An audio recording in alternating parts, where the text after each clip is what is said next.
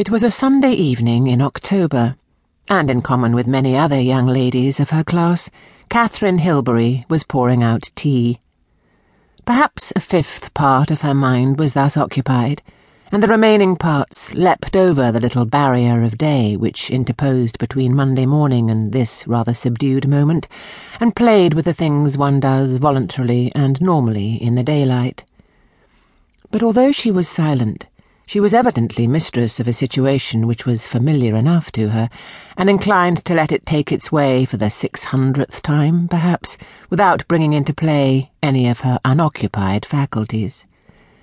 A single glance was enough to show that Mrs. Hilbery was so rich in the gifts which make tea-parties of elderly, distinguished people successful that she scarcely needed any help from her daughter, provided that the tiresome business of teacups and bread and butter was discharged for her.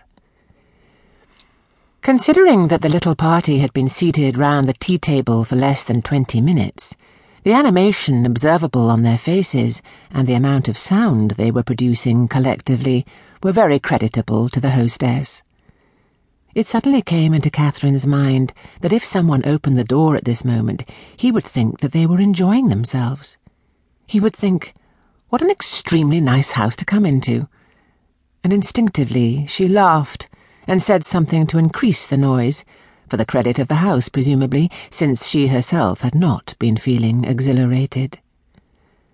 At the very same moment, rather to her amusement, the door was flung open, and a young man entered the room.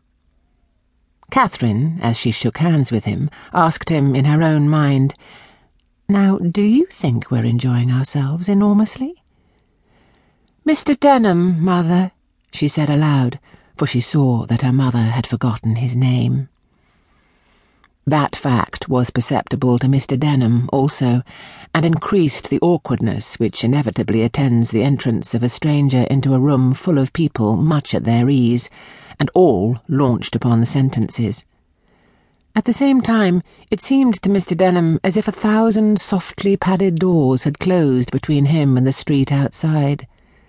A fine mist, the etherealized essence of the fog, hung visibly in the wide and rather empty space of the drawing-room, all silver where the candles were grouped on the tea-table, and ruddy again in the firelight. With the omnibuses and cabs still running in his head, and his body still tingling with his quick walk along the streets and in and out of traffic and foot passengers, this drawing-room seemed very remote and still, and the faces of the elderly people were mellowed at some distance from each other, and had a bloom on them owing to the fact that the air in the drawing-room was thickened by blue grains of mist.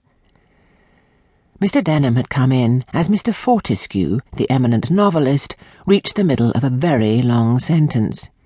He kept this suspended while the newcomer sat down, and Mrs. Hilbery deftly joined the severed parts by leaning towards him and remarking, "Now, what would you do if you were married to an engineer and had to live in Manchester, Mr. Denham?" "Surely she could learn Persian," broke in a thin, elderly gentleman.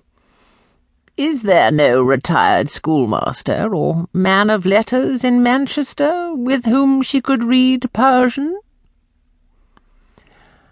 "A cousin of ours has married and gone to live in Manchester," Catherine explained. Mr. Denham muttered something, which was indeed all that was required of him, and the novelist went on where he had left off. Privately, Mr. Denham cursed himself very sharply for having exchanged the freedom of the street for this sophisticated drawing-room, where, among other disagreeables, he certainly would not appear at his best. He glanced round him and saw that, save for Catherine, they were all over 40, the only consolation being that Mr. Fortescue was a considerable celebrity, so that tomorrow one might be glad to have met him. "Have you ever been to Manchester?" he asked Catherine. "Never," she replied. "Why do you object to it, then?" Catherine stirred her tea, and seemed to speculate, so Denham thought, upon the duty of filling somebody else's cup, but she was really wondering how she was going to keep this strange young man in harmony with the rest. She observed that he